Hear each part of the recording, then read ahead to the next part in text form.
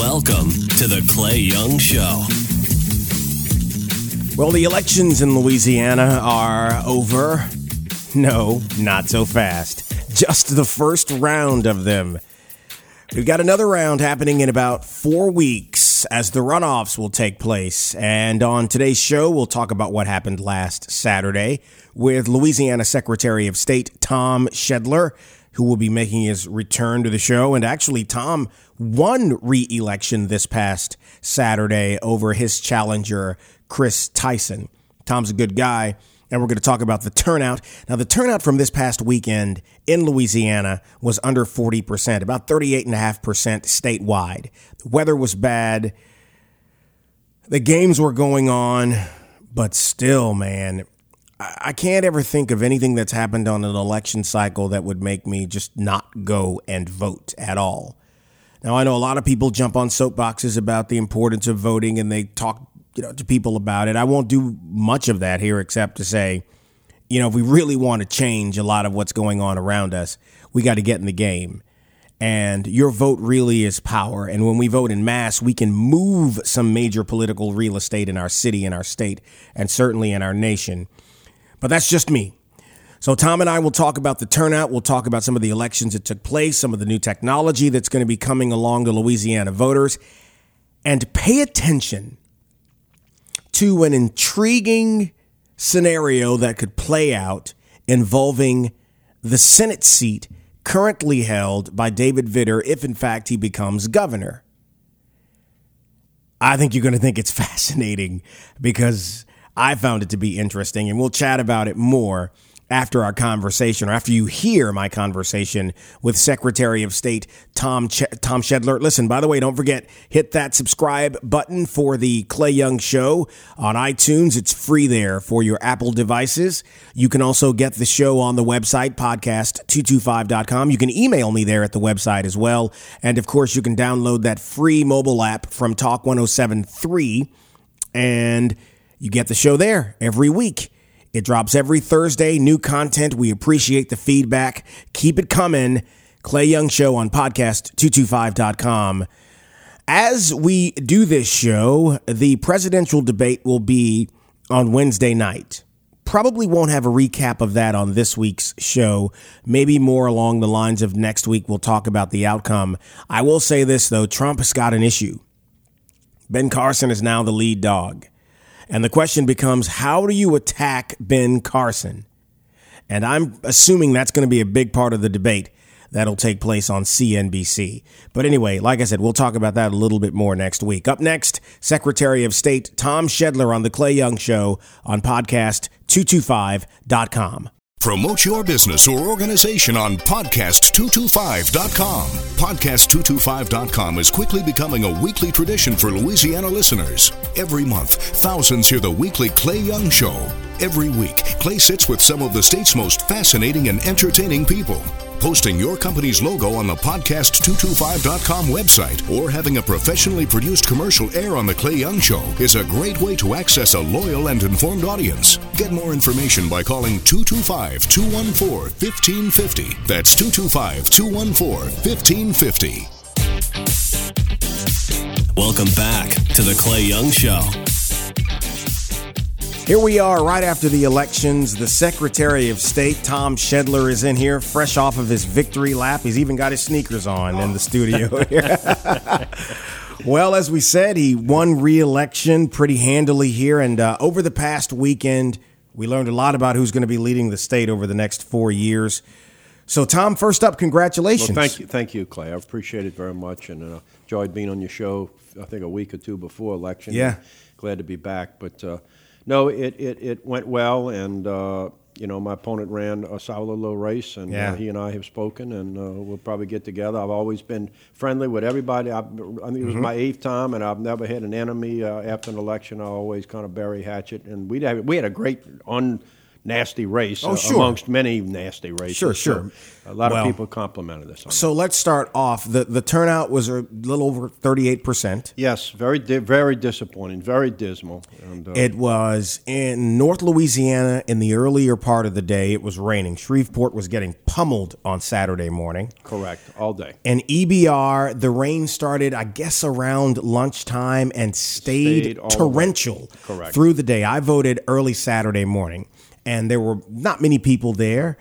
And you can always tell because you can see that some of the people at the polls are a little restless. On times where I've been there where it's a lot of people coming in rushes, you can tell. Did you hear anything during the day that was concerning? Anything that was going on in any part of the state that was worrying you? No, really didn't. I mean, it was steady, was the reports. Moderate to slow was the dominant. A few heavy, but those were in the minority. But the rain certainly was a factor, especially in North Louisiana, because it was the entire duration of the day. As you indicated, here in Baton Rouge, it came on later, and in the New Orleans, North Shore area later than that. And certainly that was part of the factor for the dismal turnout. And I think you couple that with the things we talked about, voter apathy, anger, all those ingredients, and then negative ads. I think it was when you got to that point, and remember we had that huge undecided vote that lingered there almost 48 a third. hours. Yes, 48 hours. And if you remember, not only me, but any political demographer leading up to it, we were all in the same rough ball field of about 45, 50, somewhat above 50. But you had to put that asterisk on it, though. What was going to happen with that undecided? Because it was totally nothing historically to bench an undecided vote that late on. So the question was, were they going to show up or not? They didn't show up. Well, and that's such a great point with, at the top of the ticket with the governor's race all the way down. When you're talking about 25 to 32%, depending on who you were talking to, that was the undecided number. A tremendous number in the last days before an election. If that breaks one way or the other, it decides who wins a race. In the governor's race, had that broken Gel, it would have been a different story. Had it broke the Darden. Yeah, that's right.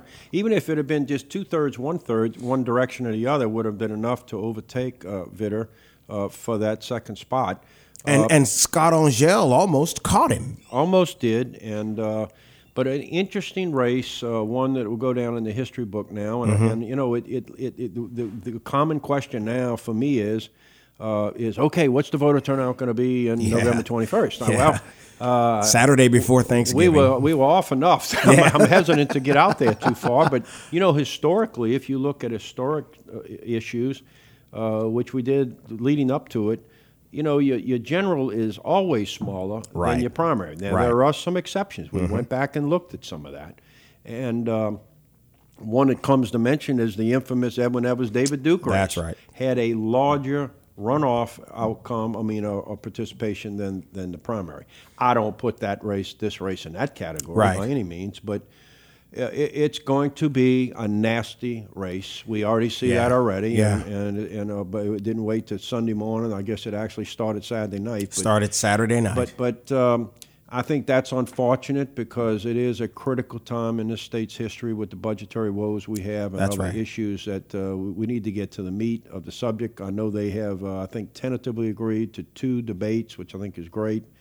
Just hope everybody shows up. But I think it's important for the voters of Louisiana to listen to both candidates and ascertain what their true positions are and make a determination, and that's what you should do. Well, it's so interesting. Let's go into the numbers before we move forward. Yes. Let's start with early voting. What did the early voting turnout numbers look like? Early voting was 14,000 votes less than November. And so when we looked at November, that congressional election, we were at 51.5. Yeah. So that was a 6% drop-off. So that's why I think when I came on your show last, I adjusted myself. Some pundits had it 45 to 54. I went 45-50, but I said I lean more to around 47, 48 because of post-early voting. I think we were in the middle of early voting. That didn't pan out. It was really that undecided that just didn't show up. They didn't for show either up. weather reasons or lack of interest or frustration, or they just didn't know who to vote for, so they didn't vote at all. So I want to dig more into those early voting numbers, but let's stay there for a little while. The percentage of voters now who say, I'm just not going to vote. Not that I wouldn't normally vote. We're talking about chronic voters who just decided, I don't like anybody, so I'm not voting. Do you think that's an anomaly, or is that an issue that we could be facing going forward? I certainly hope it's an anomaly. Now, Clay, I have not really delved into to give you some numbers there, there's roughly 800,000 what we would describe as voters on steroids. Mm-hmm. These are folks, no matter what Democrat, they vote. Republican, That's African American, white, they always vote. Mm-hmm. So that's your core and where you go from. We have not yet been able to ascertain, and we're working on that, of did those 800 vote? Obviously, they probably did, but then you have several tiers above that. And I think we touched about on this with your last show. You got roughly 86% of eligible voters in this state registered to vote. That's a great number 3 in the country. Right. But one of the things, matter of fact, John Couvion is assisting me with that project. He was here. He was here last week. He's got some rough numbers that I'm going to have him massage and get back. He says that there's about 11 to 12% of that number that has never voted, which is remarkable. Of the 2.8 million registered voters, he's saying what percentage has never voted? Some 10, 12% has never Fascinating. voted. So they register to vote, but that's got to be on the younger end. It's on the younger end, but also think about our big pushes of registration push is always before typically a presidential election. I mean, you're talking a 250,000 people. And to a certain degree, your lead up to a statewide. Yeah. You have all the registration drives and everybody, got everybody registered. But I often laugh. I go, what difference does it make if half of these people aren't going to show up? So, and then he goes on to say that you take that off the top, and then you go another, don't hold me to these numbers because we want to massage them. There's another pretty serious percentage, in his opinion, that only votes every 4 years in a presidential election. Then there's another layer that goes presidential and statewide. And then you get down to that local proposition, local community vote, and whatever, you're down at these 20, 25. Yeah.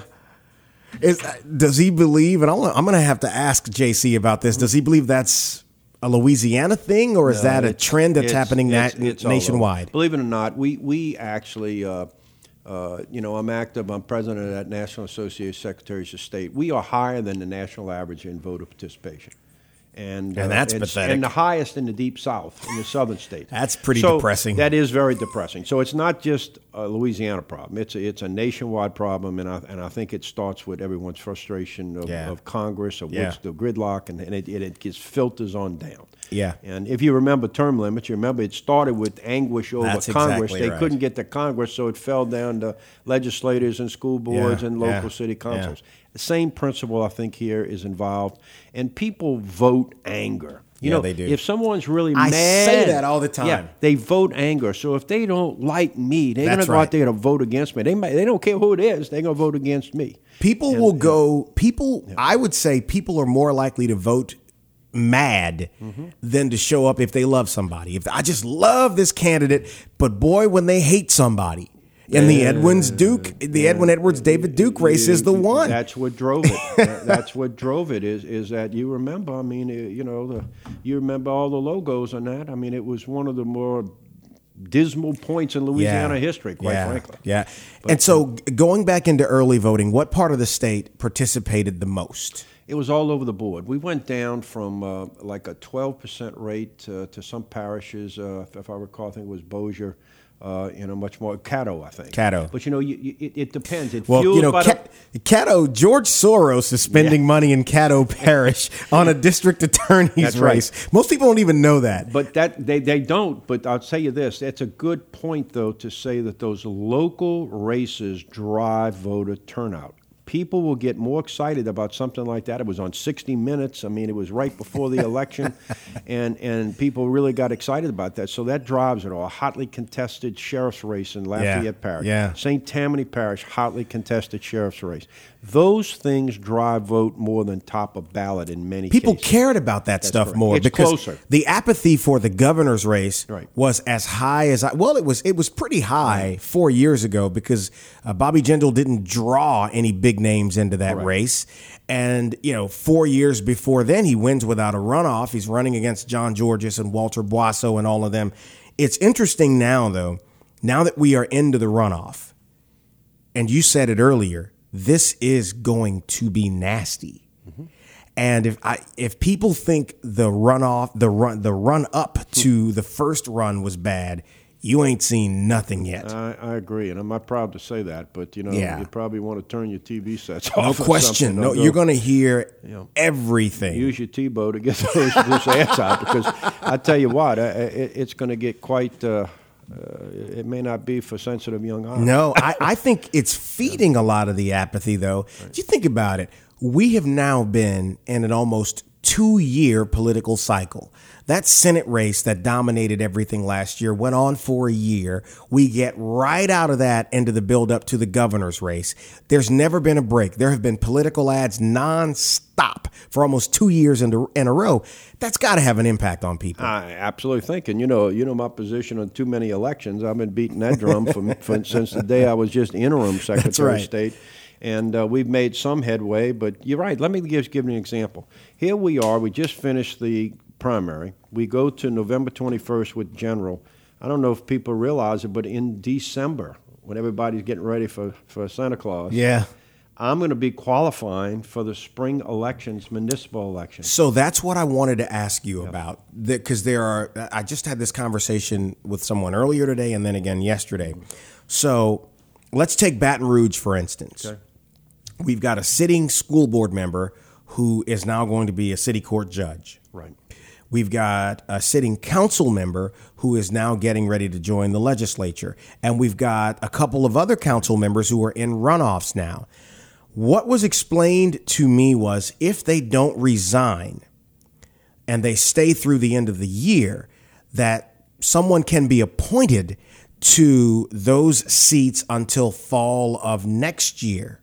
Is that true? Possibly. There was a new law passed. It used to, the benchmark was always if there was less than a year left in a term, you didn't have to fill the seat or have a special election. If it was more than a year, you had to have an election. Okay. That was expanded to 18 months last legislative session. So there is an elongated period of time there. So that is, I haven't studied those specifically, Clay, but I think you are accurate with that comment.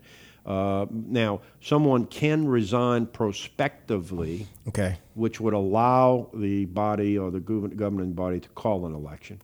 I think the date to get on the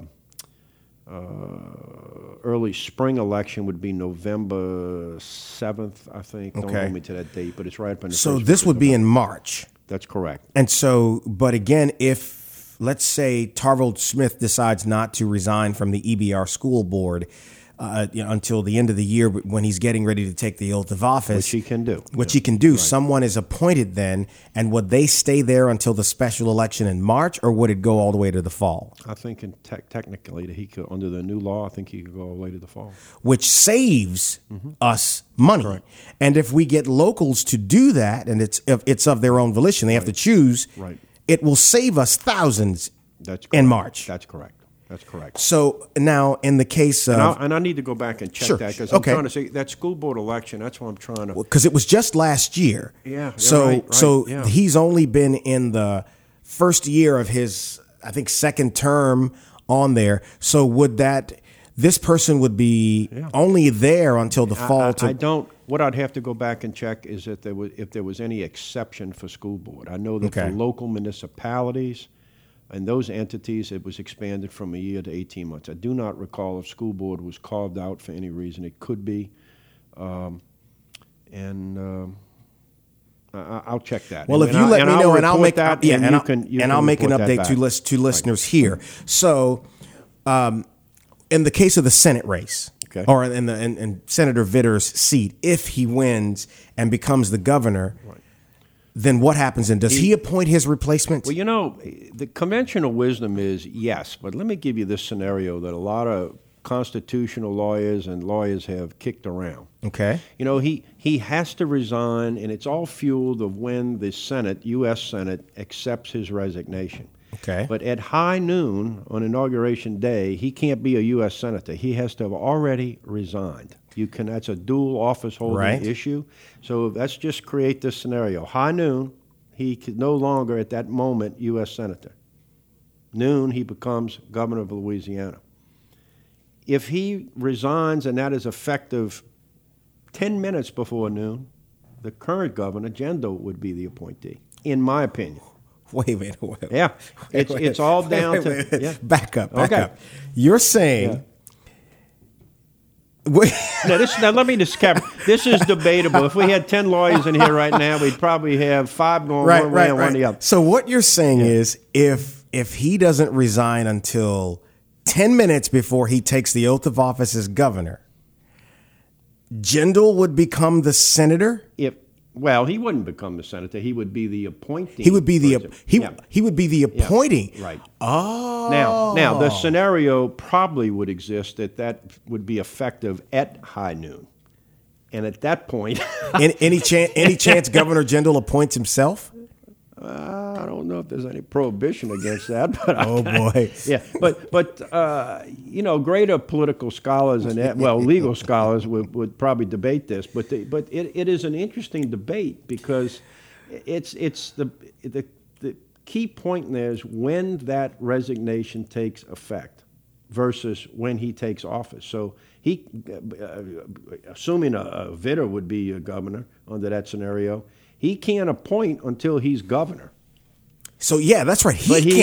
You're right. So if he resigns before Jindal gets to appoint. There is a vacancy that's created, and the current governor appoints the. But he has to resign before taking the oath of office. So I mean, I guess if you could orchestrate that simultaneous high noon resignation versus waving your hand and you've already got your appointee ready, his first action would be appointee. So in other words, you're submitting your papers just before you put your hand on the Bible. That's exactly right. Wow. So I mean, like I said, this is Louisiana. That could play out exactly that way. So that's a question really for an attorney. But I know inside of our office, our legal staff and some others that have just raised that issue, and I don't think there's any definitive answer to it, but it certainly is one for debate.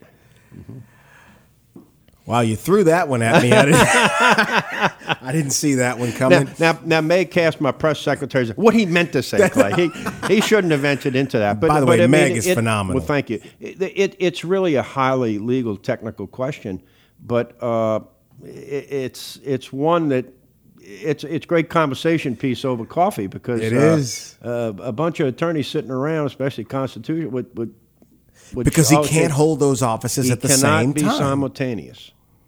So the only way you can solve that is that resignation at the very moment you take the oath of office. And as you know, they schedule that as close as they can. So at high noon, that governor's raising his hand. And then depending on what's happening in Washington, on the date of the inauguration, representation might be required in Washington. Oh, you just gave me material for January. Thank you, Tom. So going forward, you need to get some attorneys on two ends of that argument let them figure it out. But it's a fascinating discussion, though. Yeah. And when they get it, would you have them call me? I will. So have you in the loop on it. Yeah. So okay, going forward, talking about these elections and the runoff, let's start first with Lieutenant Governor. Okay. Kip Holden was the top vote getter, followed closely behind by Billy Nungesser. Turnout in this one, I think, was driven a bit by the top of the ticket. Correct. Can you see? Were you able to see where Holden's biggest amount of support came from outside of the capital region? Well, he had a pretty good showing around the state, to be quite honest with you. Is it because he was the only Democrat I think it's the same thing. As my opponent issue, and also John Bell to a certain degree.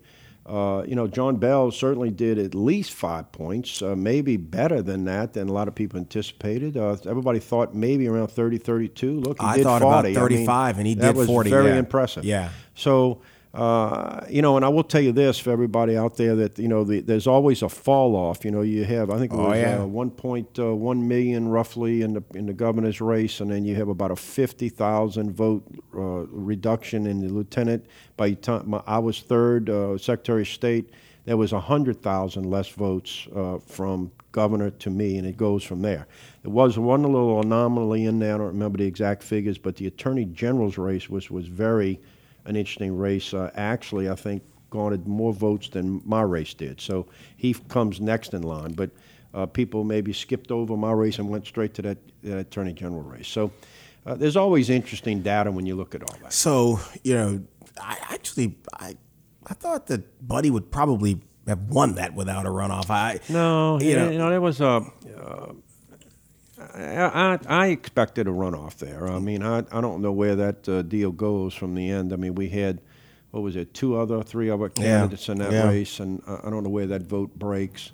No, I felt that it would be, all the polling data would indicate there would have been a runoff there. And so now, obviously, John Kennedy was in a strong position going into that. John ran strong as he has for the last few times. I think 80 or right at 80%. Jim Donnellan is strong as well. Went well. Everybody likes Mike Strain. Yeah, Mike Strain I don't know anybody who doesn't like Mike Strain. Everybody, other than those 3 races that go to a runoff, all of us did fairly well. Going forward now, having won again, you get a chance to finish up this year's elections, moving into this next cycle, which will include East Baton Rouge Parish elections next year.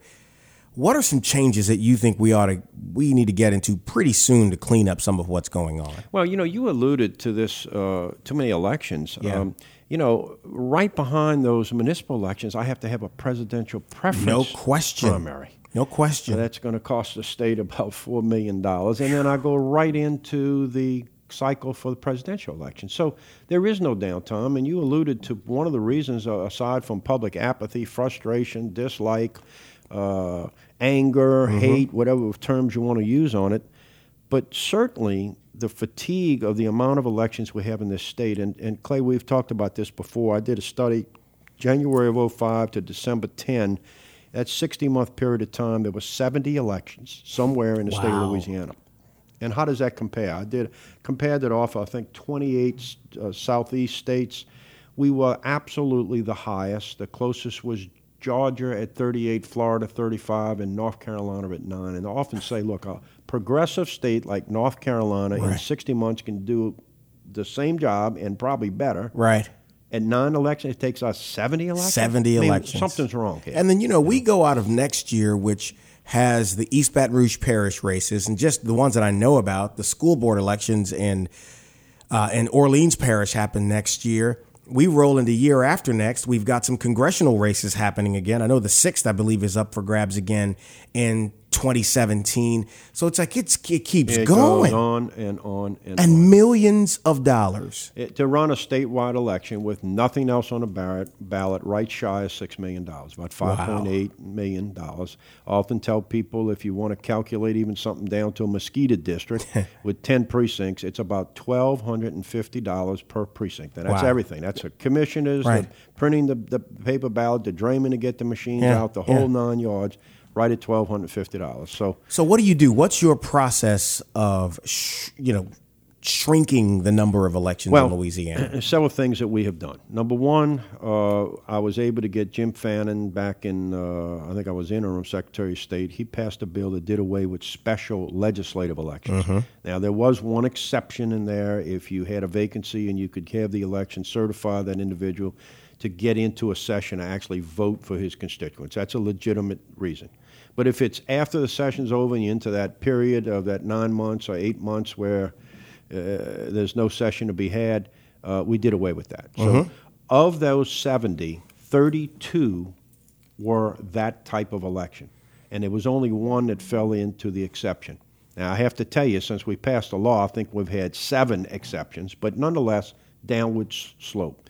We did away with the January-July elections. Okay, that helped. Local governments weren't too happy with that, but we did. But geez, I know. They want an election every month? Right. Well, to that point, Clay, think about if you just had, and there's other complications in this because you got Orleans Parish that has special elections. So that's right. Their city council elections are in 2018. That's right. It's off by like a month. Look, when I ran for city council in Slidell, Louisiana, I'll never forget this.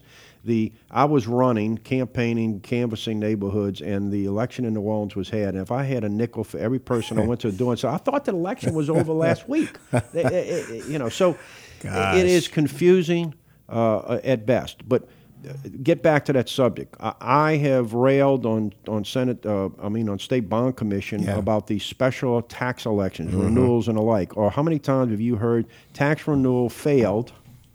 They want to come back and see if you really meant no, but the law says you can't have a redress of that inside of 6 months unless there is a declared emergency. But guess what? Only in Louisiana. There is no definition of an emergency. So there's no definition. So all it takes is the governing body to say emergency in their resolution, bingo, it goes to the governor, But what we did, to short fuse that, I started voting against special elections. I was solo. But we finally, and I have to give credit to Treasurer Kennedy, he appointed a ad hoc committee in front of the Bond Commission, of which he put me as chairman. He sits, I think, governor appointment, attorney general, and others. And we will now review those before they go to the bond with a recommendation in an effort to try to say, look, you can't have this election maybe here. Right. Or instead of waiting to readdress a renewal inside of 9 months of its expiration, and then if you lose it, you get into this 6-month window. Right. You can renew a tax exemption any time during that 10-year period of time. Why not get out there around the 8-year point? If you fail, you got time to readdress it. Let me ask you, you represent the entire 4.5 million people in Louisiana. Obviously, those who are of voting age and who are registered voters, the 2.8 million and change who are registered, you deal with them. But what do you think about the concept? Because I think John Kennedy has done a hell of a job as treasurer. Done a great job. If you guys are able, as statewide offices, Mike Strain and Ag, Jim Donelon and Insurance, the Attorney General, the state's top law attorney, if y'all were able to get together, and maybe you do, and this question is one that doesn't make sense, but to talk about ways that you can streamline some of what you do to build a packet of bills to have maybe want lawmakers to take under consideration, because what you have said repeatedly now in 2 shows is you are trying to clean up the process to save taxpayers money. Correct. If that is happening across the board, don't you think that's a decent idea to at least consider? Well, let me say this. I'll say this. I don't remember. I know that one of the candidates, Jay Darden, had made a commitment, I believe, that he would meet with all statewide elected officials on a quarterly basis just to do that very thing you just said. Yeah. I need to tell you, and I mean, this is not anything that's being revelation to anybody. I mean, over the 8 years of Bobby's term, I'll neither say this, of my 4 years, I know that I only met with Bobby as a collective group with that group you just mentioned one time. Yeah. Somebody reminded me of some loose fit meeting we had on something else, and I may stand corrected, but okay, 2. And one of them was called on New Year's Eve, where I guess there was a hope that maybe none of us could come, but we all did. And, but, there's a lot to be learned. God, I love podcasts. Yeah.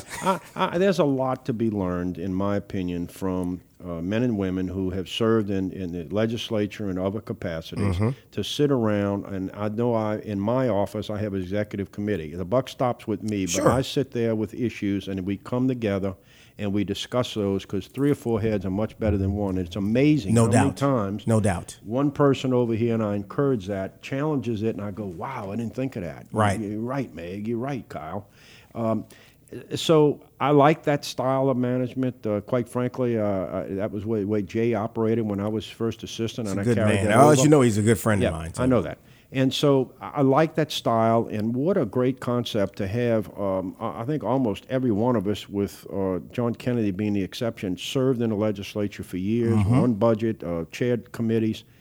Wow, what a benefit to a governor. I don't know why you'd want to make that decision in a vacuum by yourself anyway. And there's so much knowledge there from the fiscal knowledge, to the electorate, all the demographic information that you have about Louisiana. You want to talk about really fixing things? Just by having the conversation, you can do a lot of good on behalf of our people. I agree. And it's a shame. So this election cycle going forward, how often do people ask you about negative ads? Not specifically in your campaign, but just overall. They don't really, to me, because I don't have any jurisdiction over that. I mean, but do you run into people on the streets who comment about it to you? Constantly. I mean, elections is our deal. We do many other things, but elections, certainly during election season, I'm the guy. And yes, if people will bring it up, whether I'm out to dinner with my wife or friends or whatever it may be, they're going to bring it up. And I will tell you, there was a huge frustration with negative ads. The guys who run campaigns will tell you, people complain about it, but they respond to it, and that's the sad commentary. Yeah. So they promote a lot of that. I have always been resistive personally to it. I don't. I guess it's all in the eyes of a beholder, but I don't ever remember truly a negative, nasty ad about an opponent I ran against. That's why I told you when I came in here, every opponent I've ever had has not been an enemy for life. Sure. I've broken bread with them. Look, the parish president of St. Tammany is a good friend of mine. I've gone to her condo with her husband and whatever in Destin. My opponent just out of this past race, we spoke. I told him, "Hey, Chris, let's go do lunch one day." So it can be done if you keep above the fray with this stuff. And but unfortunately, to some degree, they work. And it does move. It does move the needle. I mean, it goes back to the days of Lincoln, and when the only way of finding out information was the newspaper when you received it. Right. And there were slam ads and slanderous comments made 200 years ago. Yes. So it's always been around. Right. And it's because people pay so little attention to the details between election and election, you're almost doing a crash course on what goes on. It's like, most people have never heard of the Bessie board and don't think about it until the election comes around. And as you know, that's been a big one this year. So outside of lowering the number of elections we have, we talked about technology the last time you were here. Some of the things that you want to do differently. Kind of reiterate some of that. Sure. We talked about that Go Vote app. Which was great, by the way. Thank you very much. And we get more and more hits on it the longer we go with it. And it started out right before 2012 presidential. The ancillary thing that goes with that or extension of that is part of that program is the mock vote with a ballot that you can take into the voting precinct now. I saw lots of people taking that in there. And, everybody always cutting clips out or recommendations. Now you can just do it on your phone. That's right. The natural extension of that is us moving to this new technology of a voting machine, for better lack of word, of literally an iPad. That you would take that. Now, look, we'll have those machines, limited amount for those who are intimidated by that type of process or elderly and what have you, until we get down the road another 10 years. But to think about the concept of you've already voted mock. You pass that phone under the iPad, it populates the screen, you make sure that's what you want, cast ballot, you finish. And again, what you said to me in our last conversation is you're going to take all of the security that relates to that under consideration so that, Absolutely. We don't have a digital version of Florida in 2000. We're not out in the cloud. Yeah. There is an ancillary piece that you can acquire because it obviously costs more. Sure. And there is a retention problem with it of paper. But there is one more step that could be achieved. When you cast ballot, it prints that ballot and you put it in a secure box. You don't walk out with it for another reason. That's but right.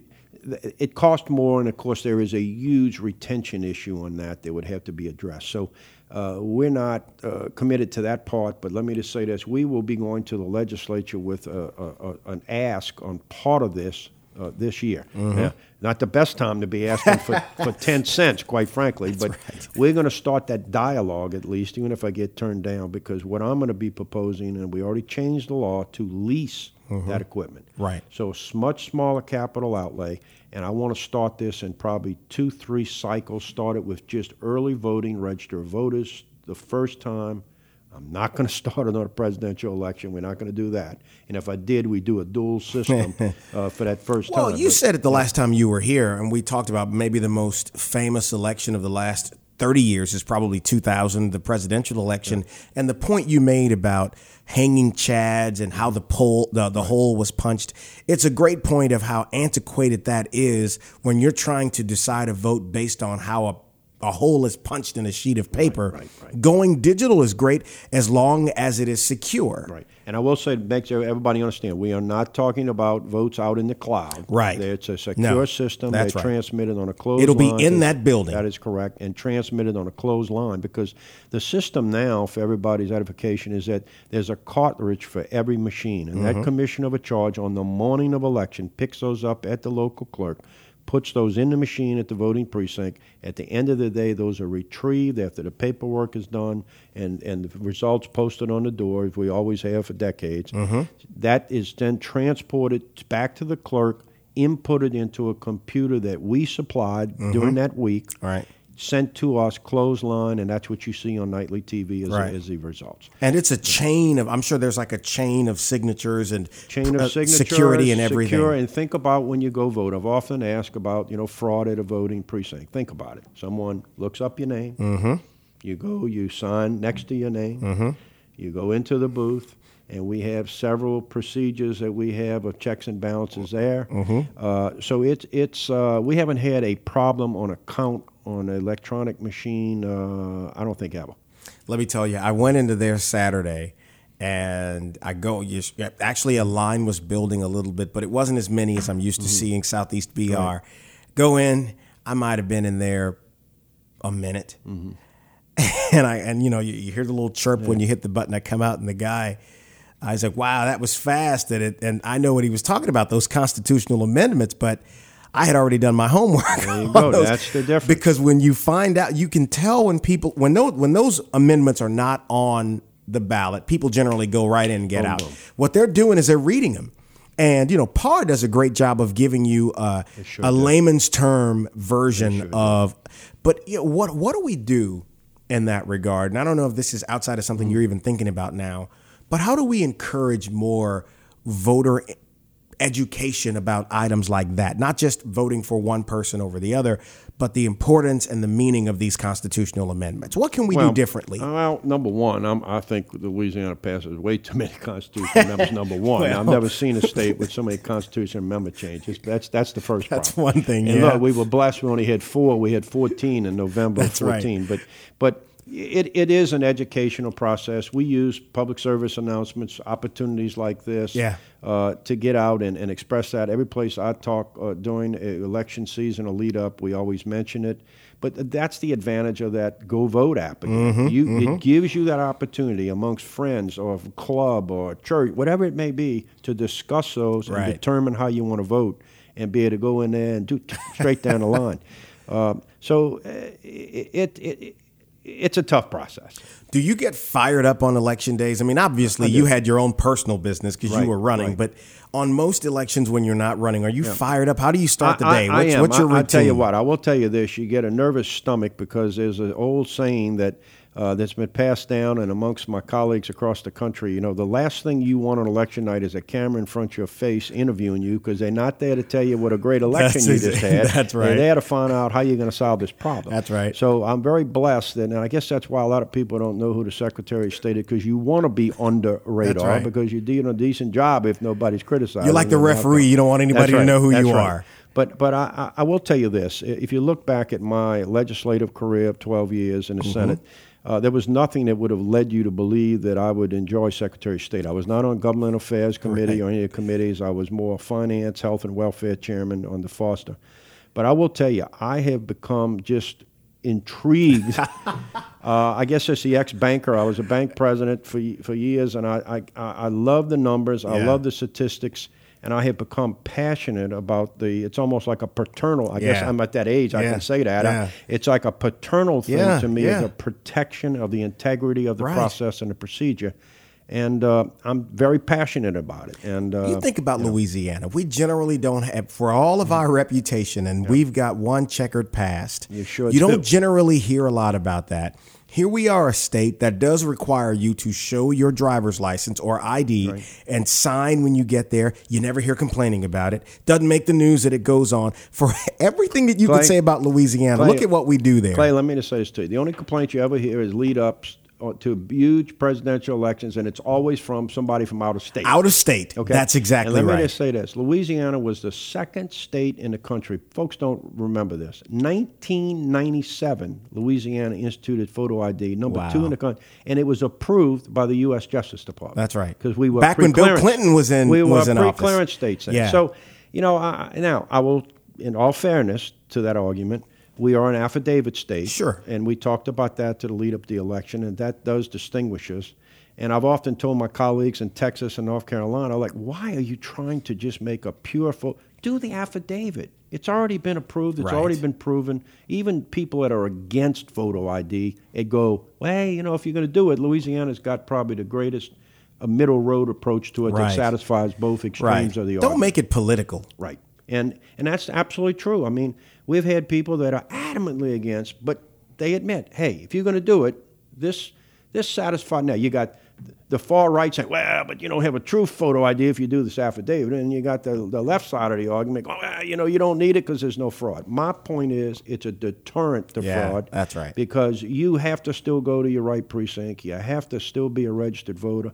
You have to sign that form and lie on it if you want, but you still have to know your mother's maiden name and social security number of that voter. That's right. So it makes it real makes it tough. hard. Okay. And, I think sometimes in politics now, and the thing that frustrates me so much is everything is a crisis that deserves wall-to-wall coverage over every statement, every misstep. And I think the average person is like, I really don't have time for this emotional roller coaster when something big happens. Like around here a couple of weeks ago, the sad story with the Duplanche family, that's a real story that deserves attention and emotion and apathy and whatever you want to say. Some of the stuff with people who are elected, little missteps. Here's the thing. If you're walking around with a camera in front of your face all day long, chances are on one day you might say something you'll regret. No, absolutely. I mean, I've got a bunch. That's why Meg's job is so important. Right. What he meant to say was, or what you thought you heard, but you didn't. Well, y'all were all over it. Listen, congrats again on winning re-election.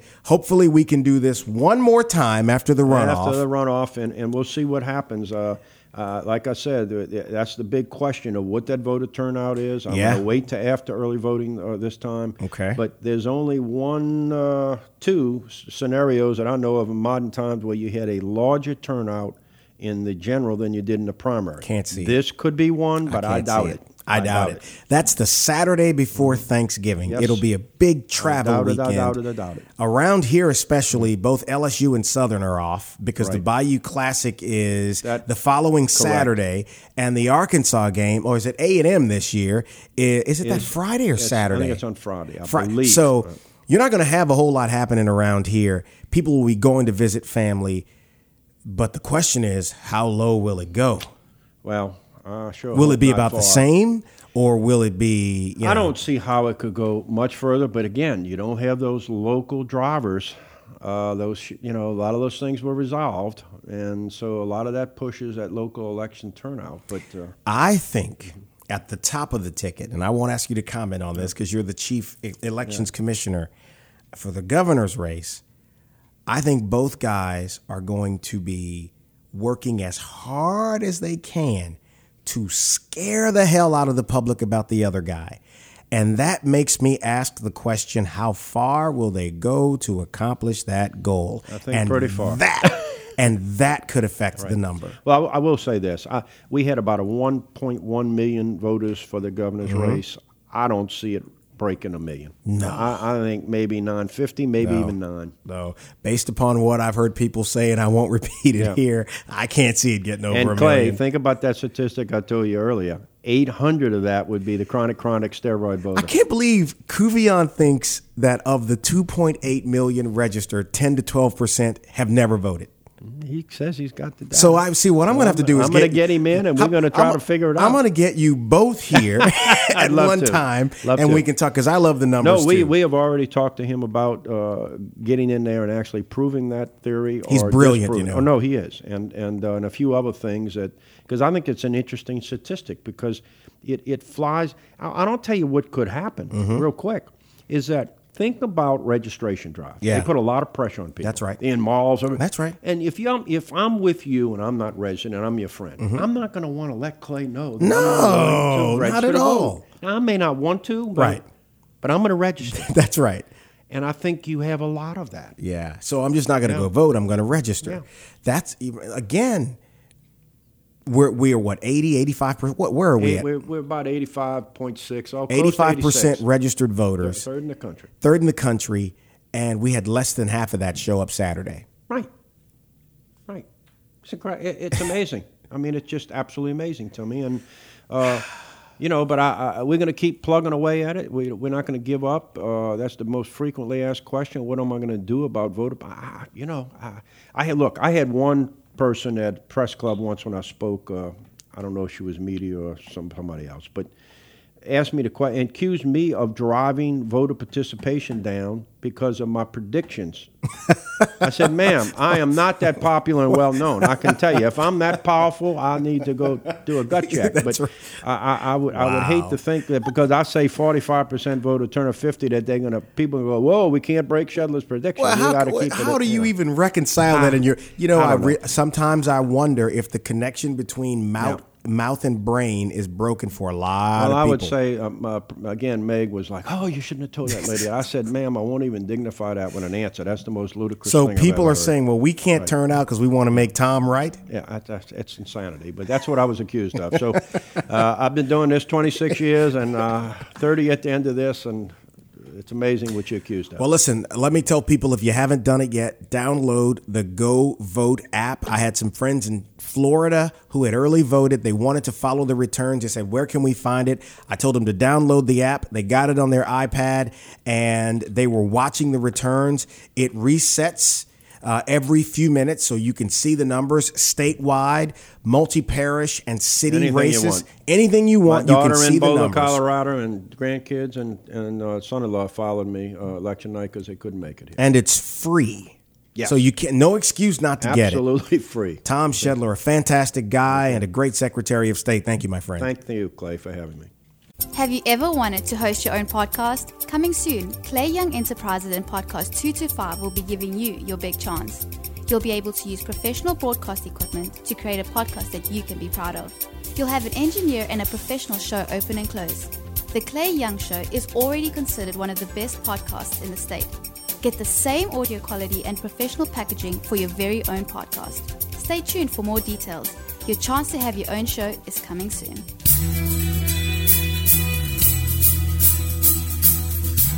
This is The Clay Young Show on podcast225.com. Interesting scenario there with that Senate seat, right? And also the technology that Secretary Shedler talked about in the show. That'll be interesting here in Louisiana. Always fascinating to hear the numbers, and hopefully you guys gained something from this and you're enjoying what we're doing. We always appreciate having you here. Again, don't forget you can download that. You can subscribe to the show, better yet, and it goes into your podcast app. You don't even have to hit the button every week. Every time there's new content, it drops right into that app.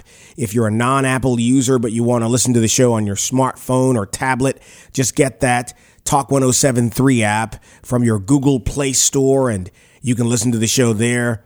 Under the content section, just look for my name, and the last few shows show up there, and there you go. And of course, as always, you can go right to the horse's mouth, podcast225.com. Talking about politics makes you think about another end of a horse, but that's another story for another day. Have a great one, guys, and we'll catch you next time on podcast225.com. Thanks for listening. Join us next week for another edition of The Clay Young Show.